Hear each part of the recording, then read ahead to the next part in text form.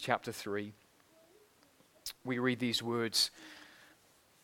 I am the man, the city that is, I am the man who has seen affliction under the rod of his God's wrath. He has driven and brought me into darkness without any light. Surely again, against me he turns his hand again and again the whole day long. He has made my flesh and my skin waste away. He has broken my bones. He has besieged and enveloped me with bitterness and tribulation. He has made me dwell in darkness like the dead of long ago. He has walled me about so that I cannot escape. He has made my chains heavy. Though I call and cry for help, he shuts out my prayer. He has blocked my ways with blocks of stones. He has made my paths crooked. He is a bear lying in wait for me, a lion in hiding.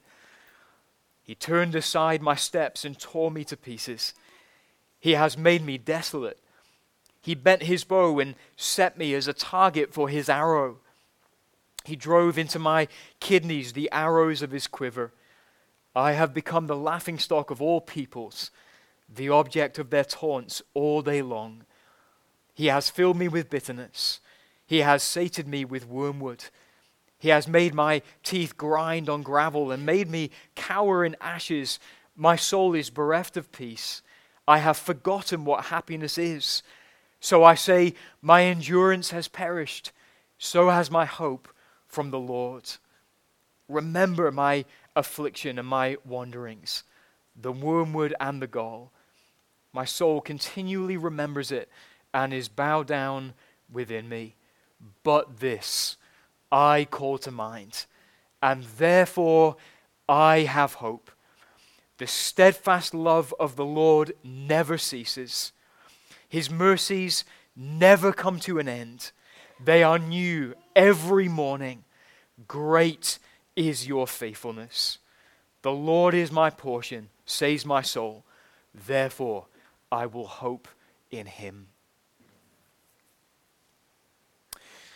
She sits among the ruins, slumped slightly to one side. Her elbow rests on the arm of her throne, supporting her chin. Her gaze is turned downward in a resolute frown. Her aspect reveals that she has endured great suffering, a grief too deep for words, perhaps even for tears. Though the crown on her head gives her a regal air, she is despondent. Well, that is how one writer tried to describe a sculpture. It's a sculpture that you can see in the Pennsylvania Academy for Fine Arts. And at the bottom, we find this inscription, quote, Jerusalem in her desolation. In case you don't know the story, let me remind you of it, as I did a few moments ago. God had given the city of Jerusalem to the Jews in the promised lands, but they had broken faith with their God.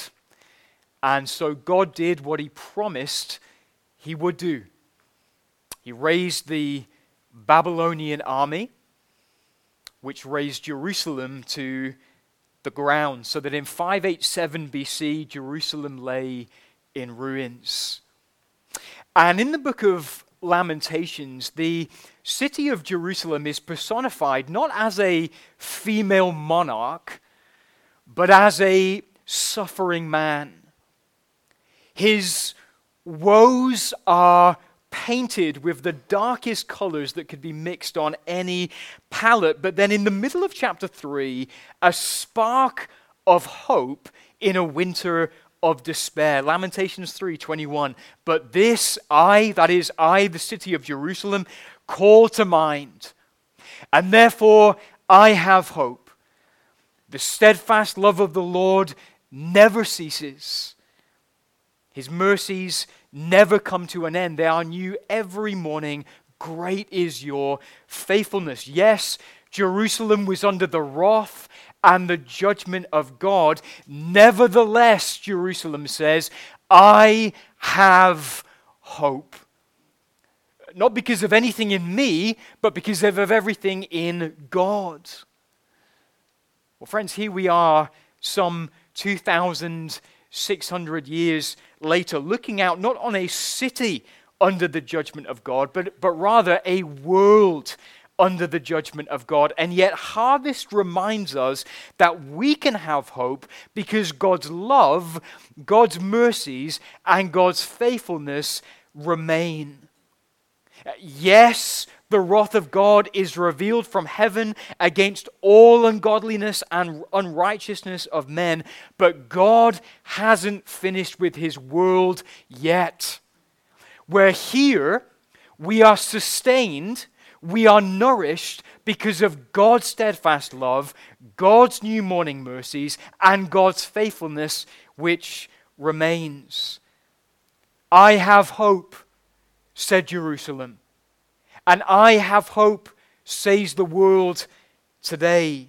I have hope being the message then of the title then of this message. And so to those of you here today who do perhaps feel hopeless in a world full of overturned school buses and van and pedestrian collisions and earthquakes in Morocco and floods in Libya. To those of you who find yourself having to take a deep breath before you can turn on the news at night or scroll your news feed through squinted eyes, come with me now to Jerusalem.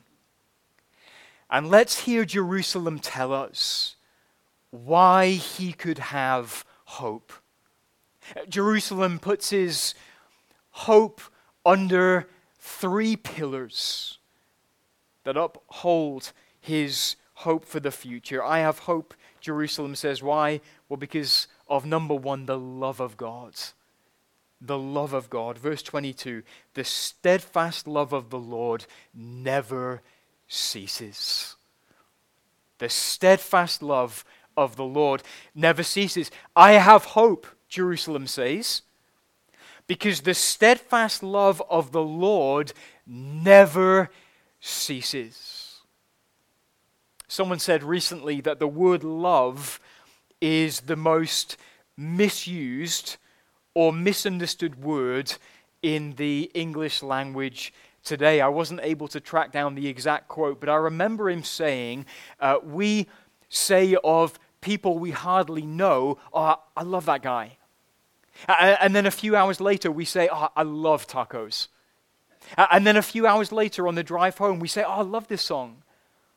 And the word love, when we come to our Bibles, doesn't floor us like it should because it is misused and misapplied in dozens of situations every day. But when we drill down into the word for love here in the original language, then we come to understand why a city in ruins could have hope in view of this kind of love.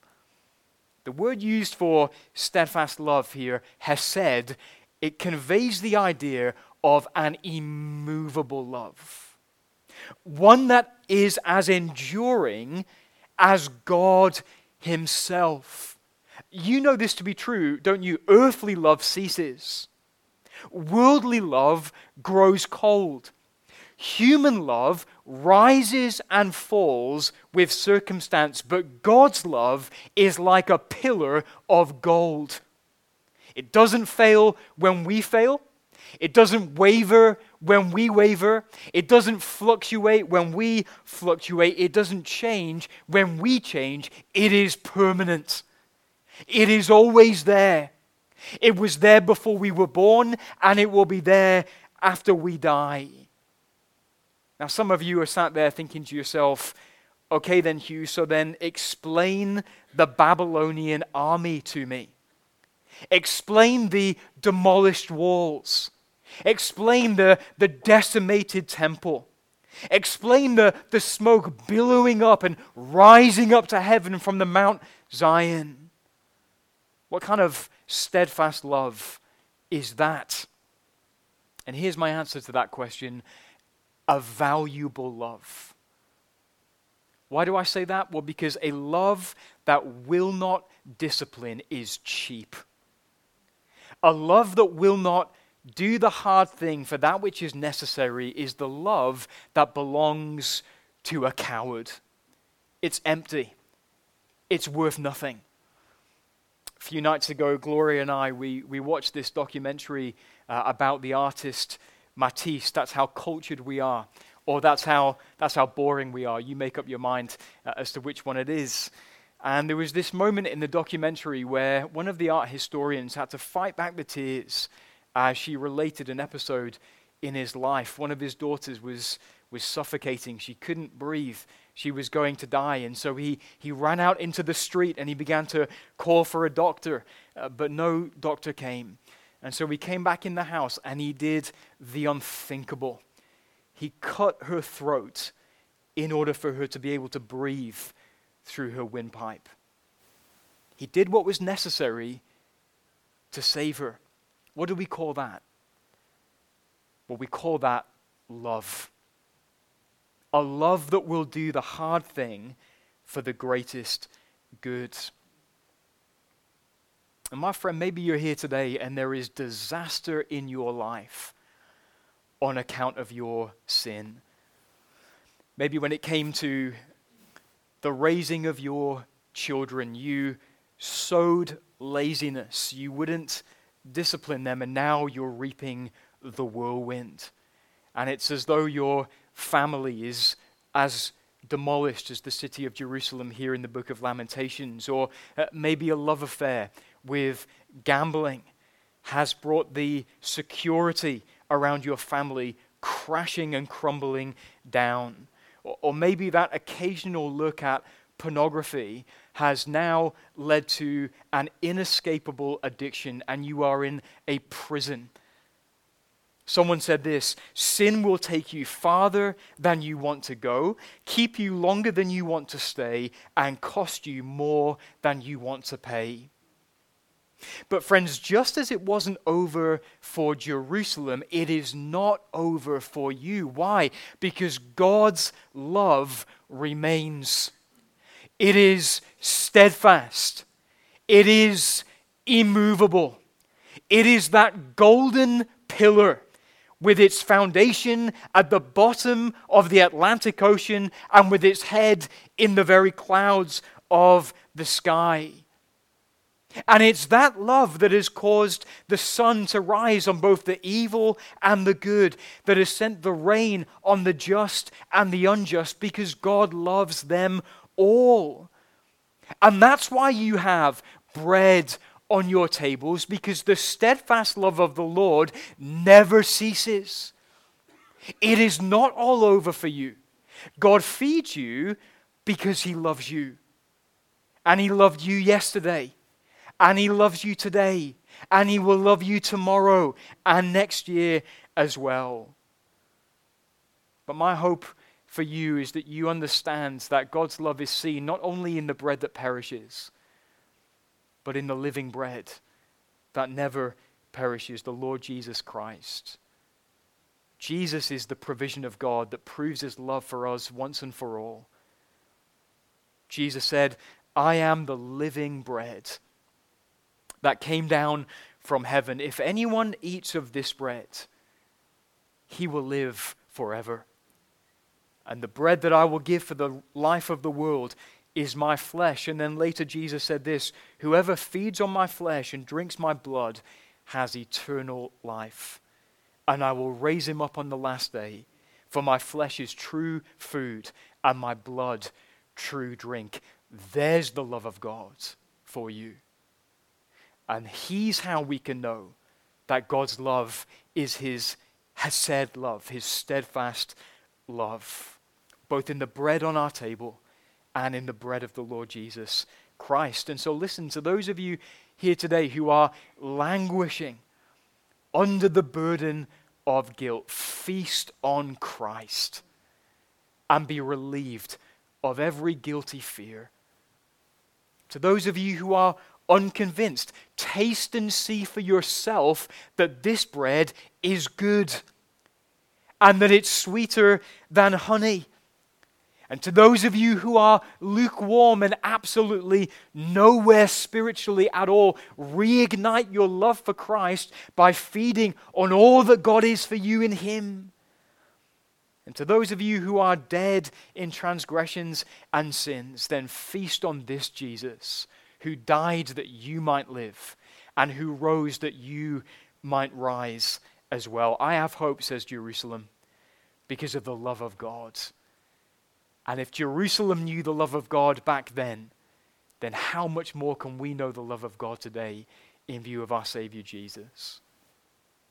And second, the mercies of God. That's how Jerusalem could have hope, because of the mercies of God as well. Look at the end of verse 22. His mercies never come to an end. They are new every morning. I have hope, says Jerusalem, because of the mercies of God. I will not despair, because God's mercies never come to an end. I will not accept defeat at the hand of my sin, because God's mercies are new every morning. Yes, I have fallen today, but I will rise tomorrow, because God's mercies will be waiting for me then and there. And what are we even talking about when we talk about the mercies of God? Well, we are talking, friends, about God's persistent refusal to wash His hands of sinful men and women. That's how someone put it. God's resolve not to treat us as our sins deserve, because of His pity and because of His compassion for us. Psalm 7 says that God is a righteous judge, a God who feels indignation every day. And yet it is God's mercy that restrains His hand of judgment year after year, generation after generation, millennia after millennia. And friend, that's why your body is being sustained this past year since our last harvest service, because of the mercy of God. God has given you one more year for you to reach repentance before it's too late. God could have just let His provision dry up. He could have just broken the supply chain beyond all repair, but instead, His new morning mercies have sustained you, met your every need, caused your heart to beat, and caused your lungs to inhale and exhale. And so to those of you here who are not yet Christians, please hear me when I say this. The God who has sustained you, He will not shame you if you come to Him in repentance and faith. That's what His sustaining was for. To give you time to reach repentance. Now, we can all look back, can't we, on our childhood, and we can think and remember how hard it was for us to say sorry. Why was it hard for us to say sorry as children? It was so hard for us to say sorry back then because we didn't know how that person would treat us if we humbled ourselves. We feared, we panicked, we were anxious that they would humiliate us, that they would take advantage of our vulnerability, that they would milk our humiliation for all that it was worth.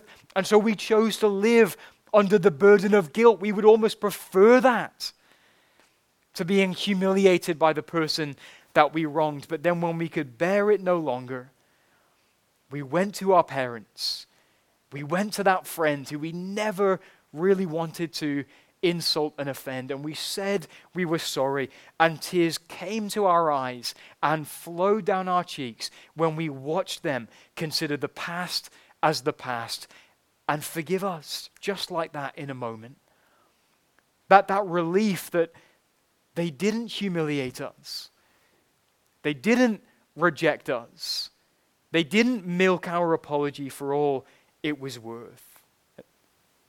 And as grown-ups, we can just be like that with God, can't we? We run and we hide and we procrastinate and we put off coming to Him because we're so afraid of what God is going to do and what God is going to say if we come to him in simple repentance and faith. But listen, friend, the God who has sustained you will not shame you if you come to him in repentance, because again, that's why he's sustained you.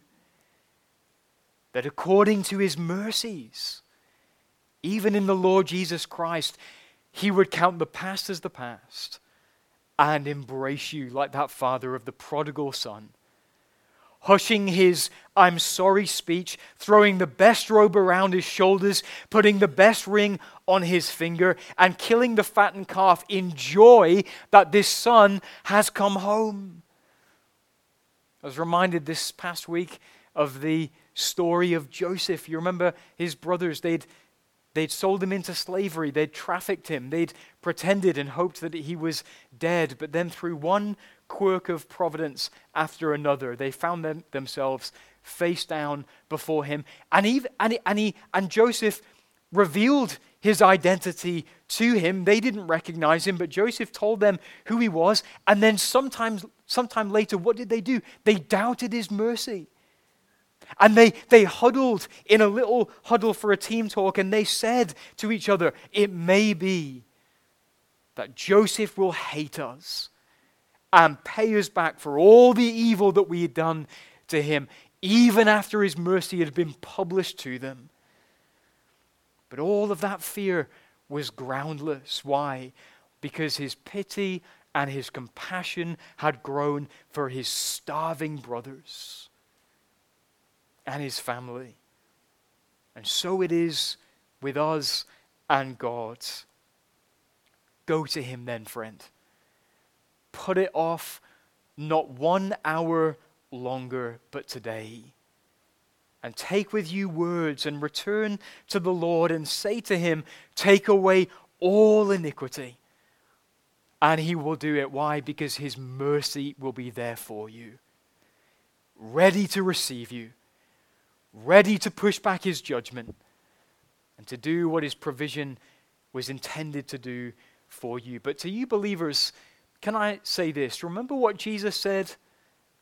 Blessed are the merciful, for they will receive mercy. And I want to ask us the question, could it be that one of the reasons that unbelievers procrastinate and fear and put off coming to God, afraid of his judgment of them, could it be that the reason they do that is because God's people have so often judged them?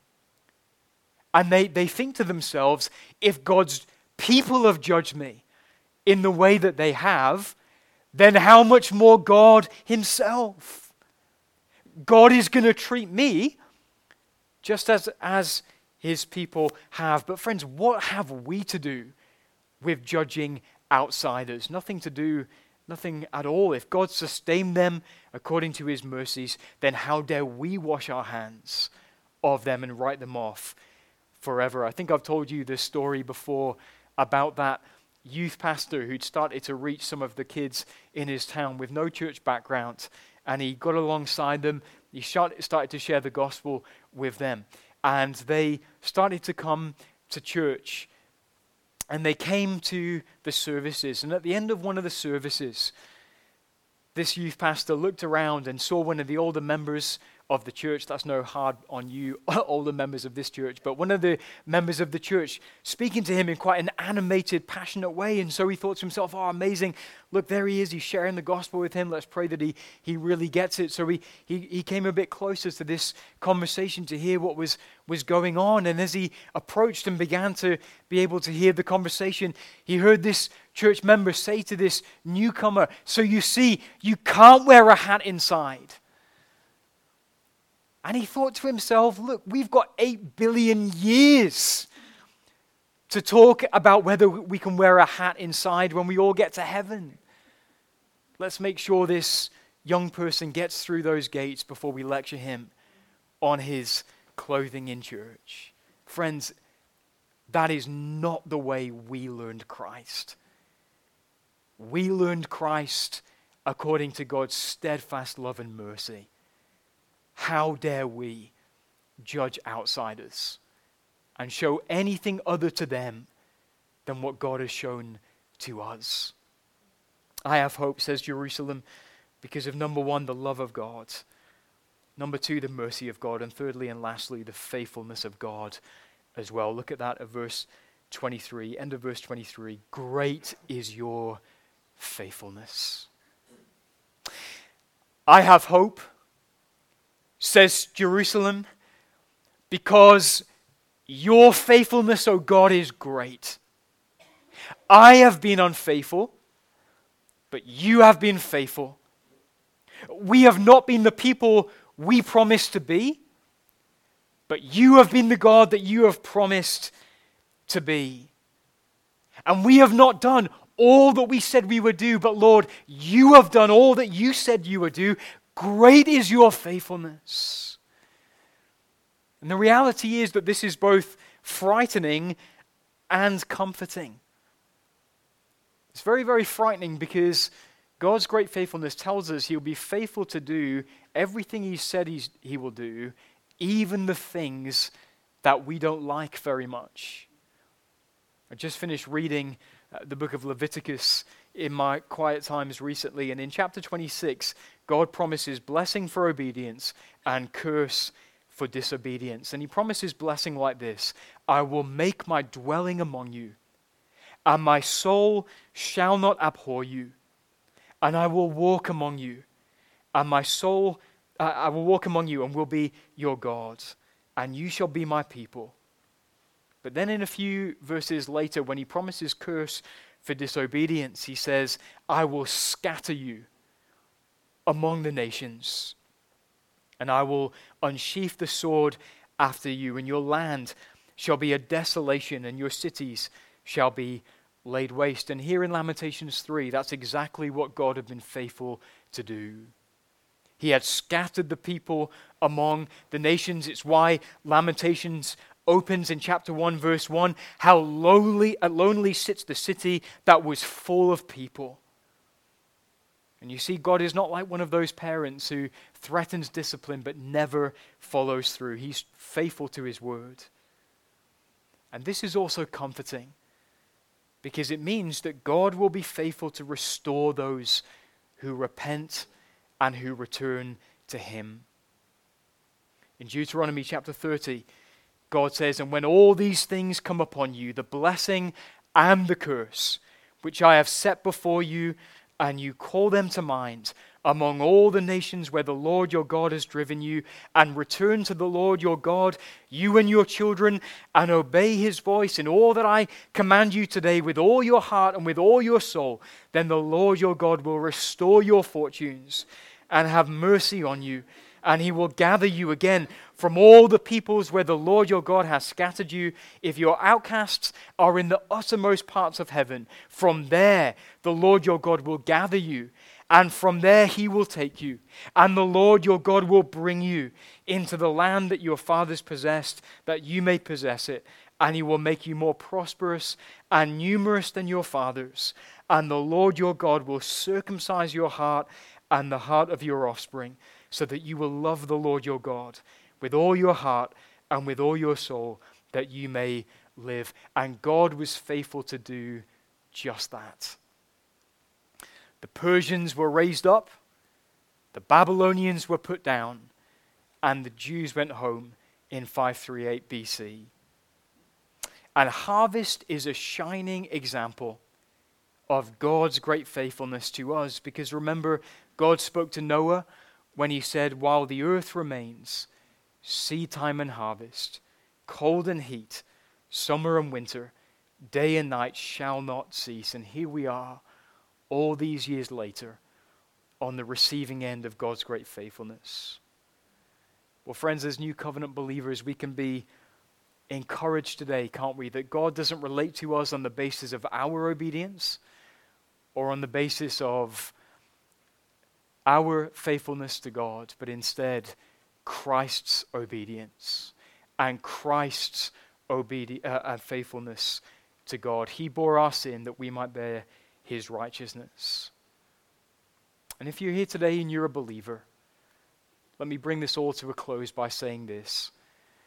Hope in the heart springs from truth in the mind. Maybe you're here today and all this talk about the steadfast love of God and the new morning mercies and the great faithfulness, it just doesn't feel real to you. But this I call to mind, and therefore I have hope. The steadfast love of the Lord, and so on and so forth. Hope in the heart springs from love, from truth in the mind. So what do you have to do then, friend, to get this truth in your mind? Maybe you have to write down the ways in which God has been loving to you and merciful to you and faithful to you so that you don't forget it. Maybe you need to tell a close friend, let me tell you what the Lord has done for my soul. Maybe you even need to put his love and his mercy and his faithfulness to a melody and sing it before the Lord to rejoice in his love, mercy, and faithfulness in your life. This is countercultural. We live at a time, don't we, when we only value feelings that are spontaneous. And we want emotions that bypass the brain. But hope in the heart springs from truth in the mind. And to those of you who are unbelievers, let me say this. Today, I put before you blessing and curse, life and death. If you will say, I will not have this man to reign over us, then God will be faithful to do in your life all that he has promised to do to judge you. But if you will come to God through Christ, then his steadfast love and his new morning mercies and his faithfulness will be established in your life. And Jesus will set up his government within you, and he will reign, and his government will have no end until you're brought before him face to face. When Jesus rode into Jerusalem, he said, "O Jerusalem, Jerusalem, the city that kills the prophets and stones those who are sent to it, how often would I have gathered your children together as a hen gathers her brood under her wings, and you were not willing."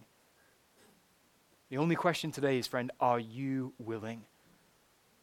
If you're willing, the Lord Jesus Christ will gather you under the wings of his love and mercy and faithfulness, and he will save you, and he will restore you, and he will keep you until you see him face to face. Well, may God bless you in Jesus' name today. Amen. Amen. Let me pray for us, and then we'll come to sing together. Our Heavenly Father, how we thank you and praise you for this great love and for these new morning mercies and for this great faithfulness. We see it in the food we enjoy, but Lord, we thank you that we see it too in the bread of heaven. And Lord, we do pray that you would restore our faith and confidence in him, and that, Lord, you would lead us to love and to trust him more as we see your covenant faithfulness to us in him. And Lord, all these things we ask in Jesus' name. Amen.